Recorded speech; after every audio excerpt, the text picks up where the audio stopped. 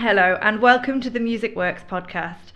I'm Katie Beardsworth, director and founder of Polyphony Arts, and today I'm delighted to welcome soprano Magdalena Minar, the new artistic director of Cape Town Opera. Her stated mission is to reinvent classical music in South Africa, and we'll hear about how Cape Town Opera was putting black singers on the bill even before the end of apartheid, plus how she sees the current musical scene in South Africa as one of vibrance and diversity. As a singer who has run and found funding for her own company, Bibliotheek Productions, she describes herself as the queen of shoestring, which has undoubtedly helped her develop the skills she brings to her new role in a full-scale opera house. Magdalena clearly has great plans for Cape Town Opera, so stay with us as she shares some teasers about what her vision might be, both in her immediate plans and her wider vision. And if you're wondering about how best to introduce your young child to classical music, Magdalena has some anecdotes for you too. But first, here's a message from our sponsor. Music Works is generously supported by Allianz Musical Insurance, the UK's #1 musical instrument insurer. Allianz offers a team of music experts who understand musicians' needs and lifestyles, especially helpful during the strange times we're in. You can get cover for all types of instruments and musical equipment with protection against accidental damage, loss, theft, and more. And unlike home insurance, there's no excess to pay on instrument or accessory claims. At the moment, Allianz have a special online offer with 2 months free cover. Not only that, every Allianz music policy now includes free legal assistance and support, so you can protect yourself both as a musician and in your personal life. Find out more at allianzmusic.co.uk. Allianz, serving the music community since 1960, proud to be the insurer of choice for over 70,000 musicians. And now, let's go over to the Music Works studio where Magdalena is waiting to talk to us. So welcome, Magdalena. Thank you so much for joining us. Thank you, Katie. It's wonderful chatting to you. Great, yeah, I can't wait to have this conversation. So today we have Magdalena Minar, the artistic director of Cape Town Opera, and I have all sorts of questions for you about holding this prestigious role in this wonderful company. So let's start with a bit about you. Would you like to just sort of introduce yourself and your career so far? Yes, well, I mean, it's I suppose quite a journey to where I am now. It's this is pretty much my dream position as artistic director. So everything that I've done up to now has kind of accumulated to this. I am a trained opera singer, and I ran my own production company for 12 years, and also started my directing career quite early on. So in South Africa, the opportunity to really do more than just one thing. So apart from being an opera singer before, I was also a producer and a director, which was a lot of fun. But now I can kind of focus on one thing. Sounds busy. Mm. Wonderful. And you're new to the role, is that right? Yes, I was appointed last year, and I literally started on the 10th of January. So this is me in week 2. Oh, and I'm wow. still standing. So I feel like, yes. Even newer than I thought. Oh, great. And Yeah. so how's it been? How's the start of the job been for you? It's been wonderful. I mean, I've been coming in as a director last year, so the team and everyone here is not unknown to me. And we had some kind of secret meetings where I could at least start planning the season ahead, because we were already quite behind on that. And because of COVID, a lot of things obviously had to be postponed and kind of re-looked at. So we had the opportunity to at least have a kind of a framework, but now the hard work is filling in the framework and coloring it nicely and putting little bows on it so that we can release it to the public. So that's what we're busy with at the moment. So it's fun and hard work. It's a busy and detailed time, that, isn't it? Correct. Wonderful. And are you the first woman to hold this post?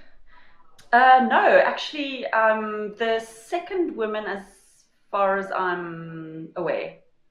Oh, great. Okay. Yes. And so I asked you this just before we started, but so I became aware of I've heard about you taking on this role and immediately was keen to interview you. And one of the things that I'm curious about, and I think a lot of our listeners will be, is the sort of the situation in South Africa with arts and with inclusion and diversity. Obviously, in the UK, it's a huge topic for us at the moment, very much in conversation in terms of the people working in organisations, the music that's performed, everything really. So I wondered if you could just give us a bit of an outline of how things stand in where you are. Well, I suppose it's maybe not everyone will agree with me, but I do think that we are very far along in terms of diversity in South Africa. I was saying to you earlier, I think that we are one of the most diverse opera companies in the world. If you look at our roster of singers, our chorus, our staff at Cape Town Opera, and in South Africa in general, if you look at our orchestras, most of our professional choirs, professional opera singers, all kinds of artistic administrators, directors, it is a very mixed bag. And I think because South Africa has been steeped in, the horrible dark past with apartheid and everything that came with that. I think because from 1994 onwards, there was such a drive towards inclusivity. We have come in the arts a very, very long way. And Cape Town Opera actually was instrumental in being one of the first companies to put black singers on the stage, even before apartheid had fallen. So it was... I think that we're doing well. In Artscape, which is the theatre house that we rent our space from, we are 5 associate companies, which includes the orchestra, which is Cape Town Philharmonic Orchestra. We have the ballet company, we have Jazz Art, which is a more kind of a contemporary dance company. And we also have Unmute Dance Company, which is a disabled dance group. And they do just incredible work. And so just to say that I think in terms of diversity, I think we're doing well. Sounds like you're doing phenomenally. That sounds like such a great mix. What an exciting set of things to all have under one roof. Absolutely. It is incredibly exciting. That's wonderful. And so tell us more about how you came into being the artistic director then. I see you've mentioned that you obviously have been through several aspects of performance and production careers, but for people kind of looking at you in this role and thinking, how can I do something like that in my future? What do you think they need to know? So definitely, I think the common misconception with an artistic director is that you are a director, and that's not always the case. We all know an artistic director can also be a conductor.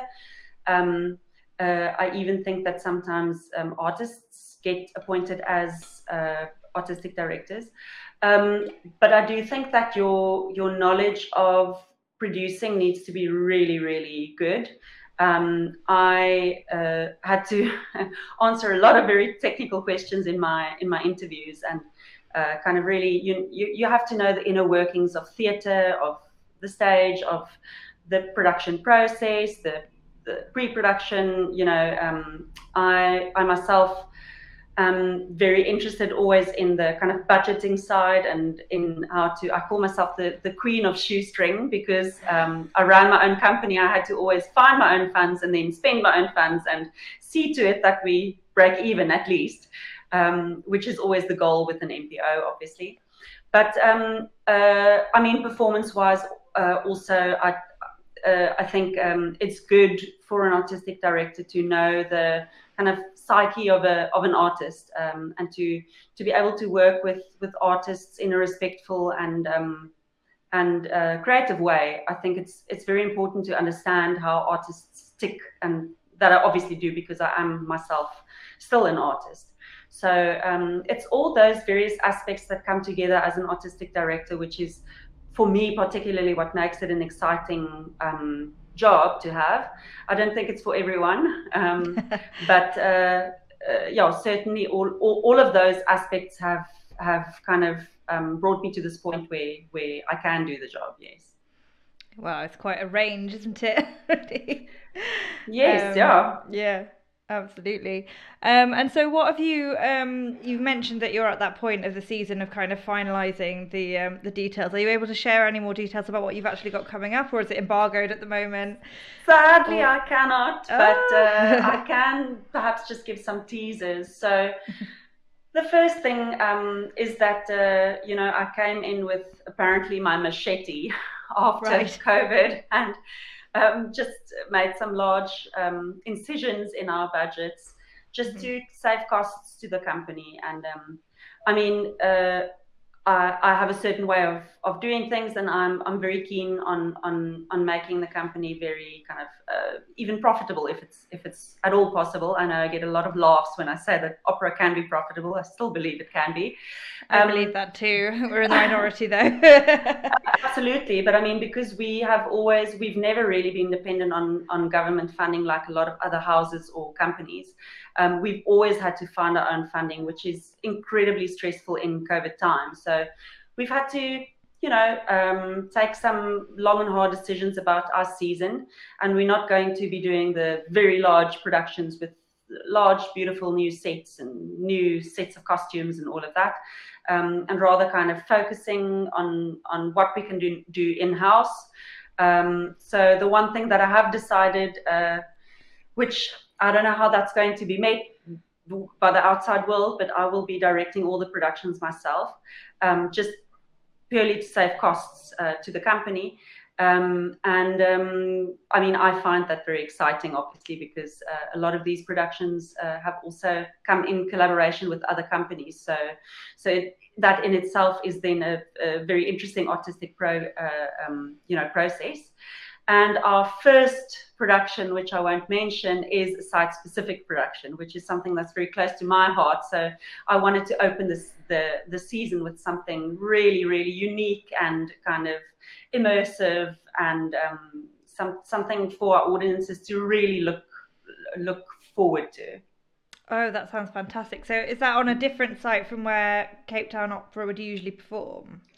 Yes, so it is then not in a theatre. We will be kind of in a space which you normally wouldn't expect a theatrical performance to happen.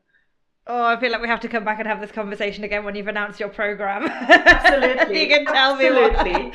Yes. But that's as far as how teasers go, that's definitely a good one. Oh, good. I'm glad. Very, very much piqued interest here, certainly. Great. And so what then, looking for, so have you come in sort of partway through artistic planning of a season then, so the repertoire as it was already broadly chosen and you finessed, or did you have like a clean slate when you came in? I had a clean slate with the kind of the kind of smaller COVID-friendly budget, and also in trying to plan around where the next fifth wave could potentially be and not having to move things around. We're really trying to accommodate our audiences and not having to cancel things, and then and not only our audiences, obviously our artists and our technical and creative teams as well, to not mess people around too much, because we're very aware of the psychological effects that COVID and all this chop and changing has had. And I mean, cancelling a production is never it's a very expensive exercise to do. So we're trying to plan carefully to kind of miss those spots. So it's been interesting. Yeah, we just don't really do it, do we? Cancelling things up until 2 years ago. Right, It just never exactly. It just never happened. So there is no formula for it. Yeah, absolutely. And do you what's your sort of vision for the future of Cape Town Opera?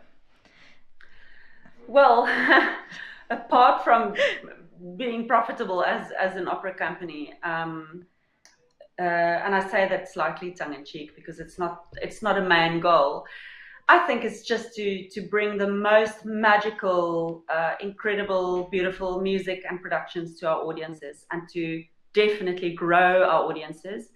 I'm starting various new kind of entities and ventures to build our audiences from as young as birth.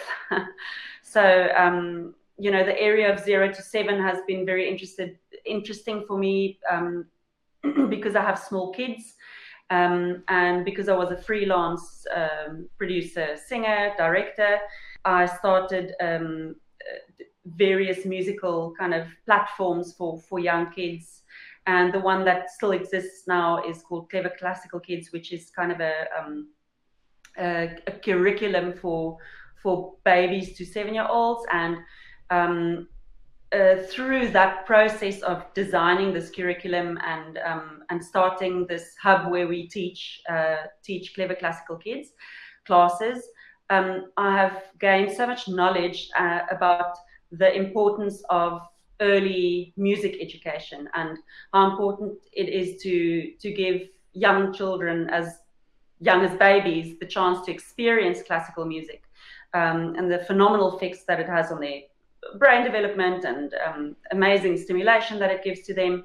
But our hope is also that then when you get immersed in this art form from a young age, as we will be doing with Cape Town Opera, with various children's operas and immersive experience for young children, that they will then become our kind of foolproof future audience.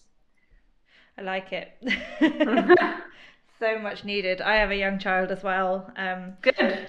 I took him to his first Verdi Requiem the other week. Oh, wow. How old is he? 5.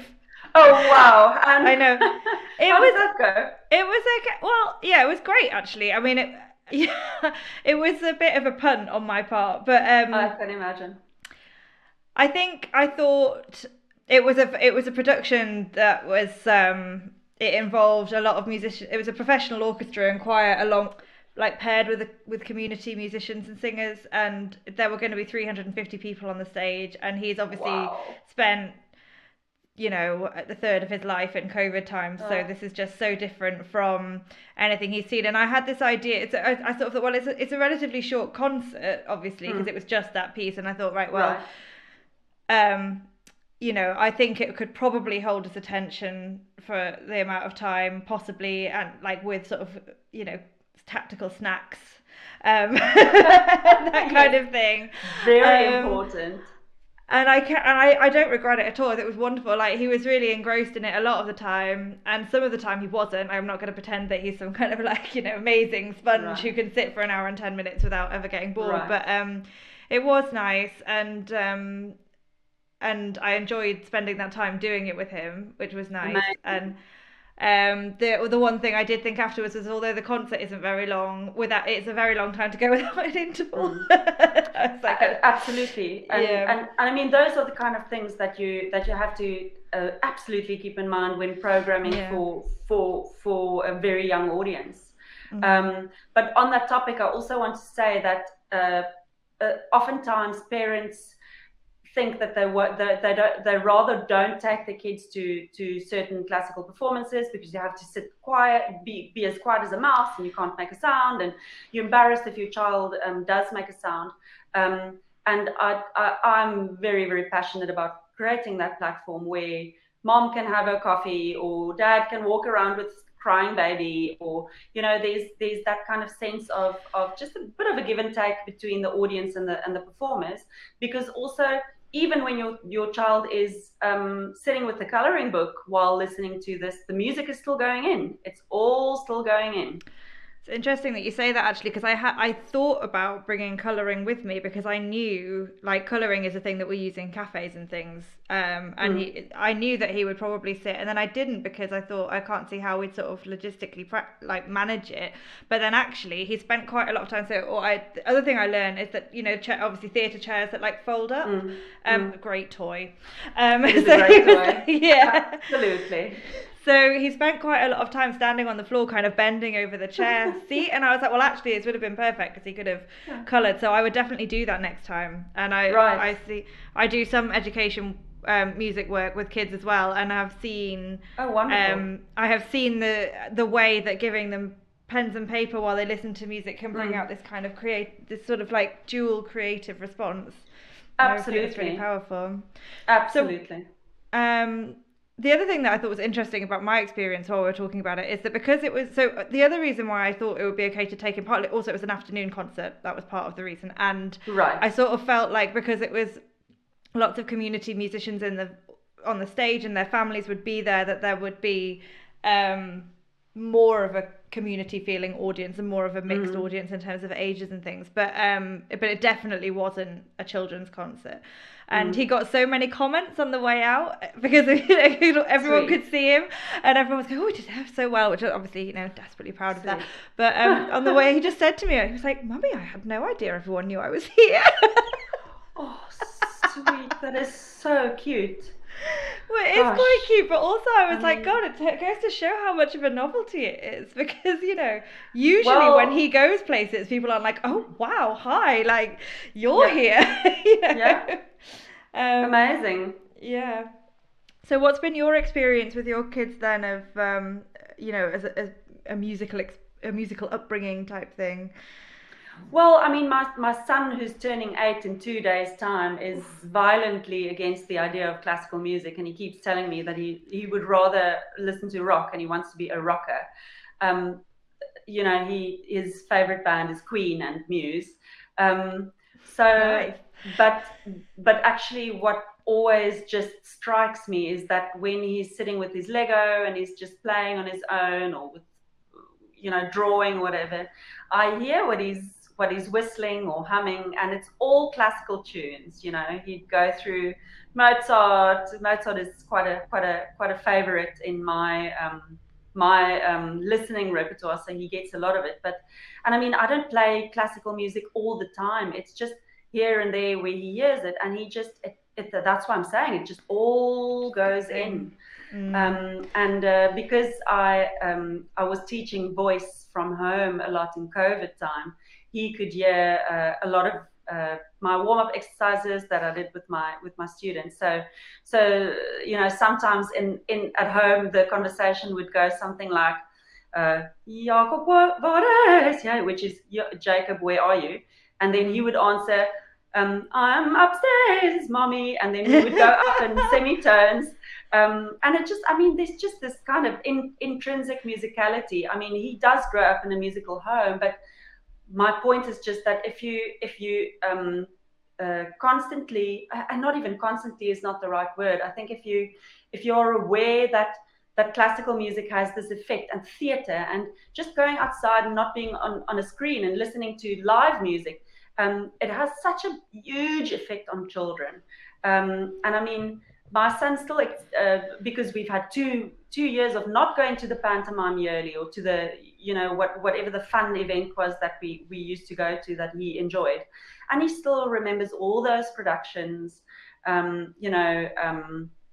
It's just they are such sponges, and we have to absolutely leverage on that, in a way that we can kind of secure our future audiences and our future musicians.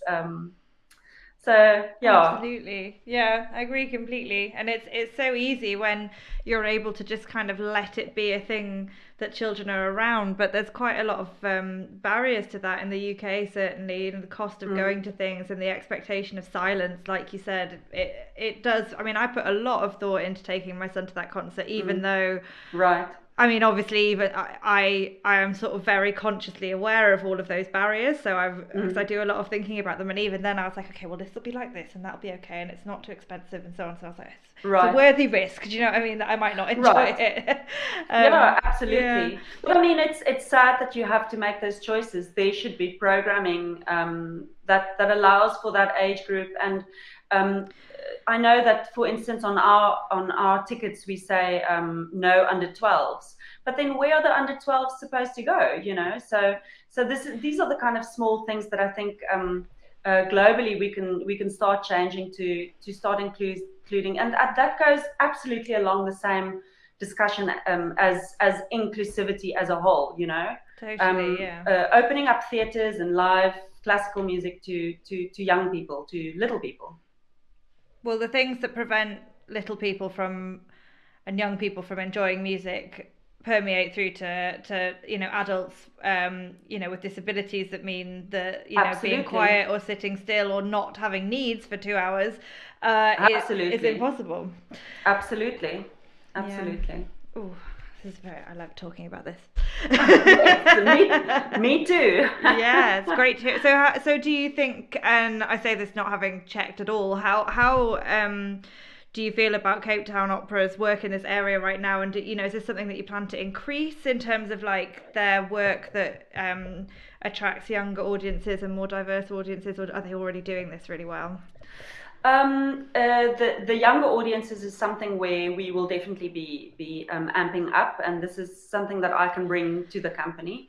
And we've got our lists and lists of planning around that, which includes even baby theatre. So so it's quite small categories. So it would be something like 0 to 3, and then 4 to 7. So really kind of curating according to the specific needs, and also definitely looking at the different disabilities, whether it's sight impaired, hearing impaired. That is something that Artscape Theatre Complex already allows for. So all the theatres, the Opera House and the theatre, has systems where hearing impaired patrons can actually connect with some kind of a system where they are assisted, and the same with visually impaired patrons, which is really great.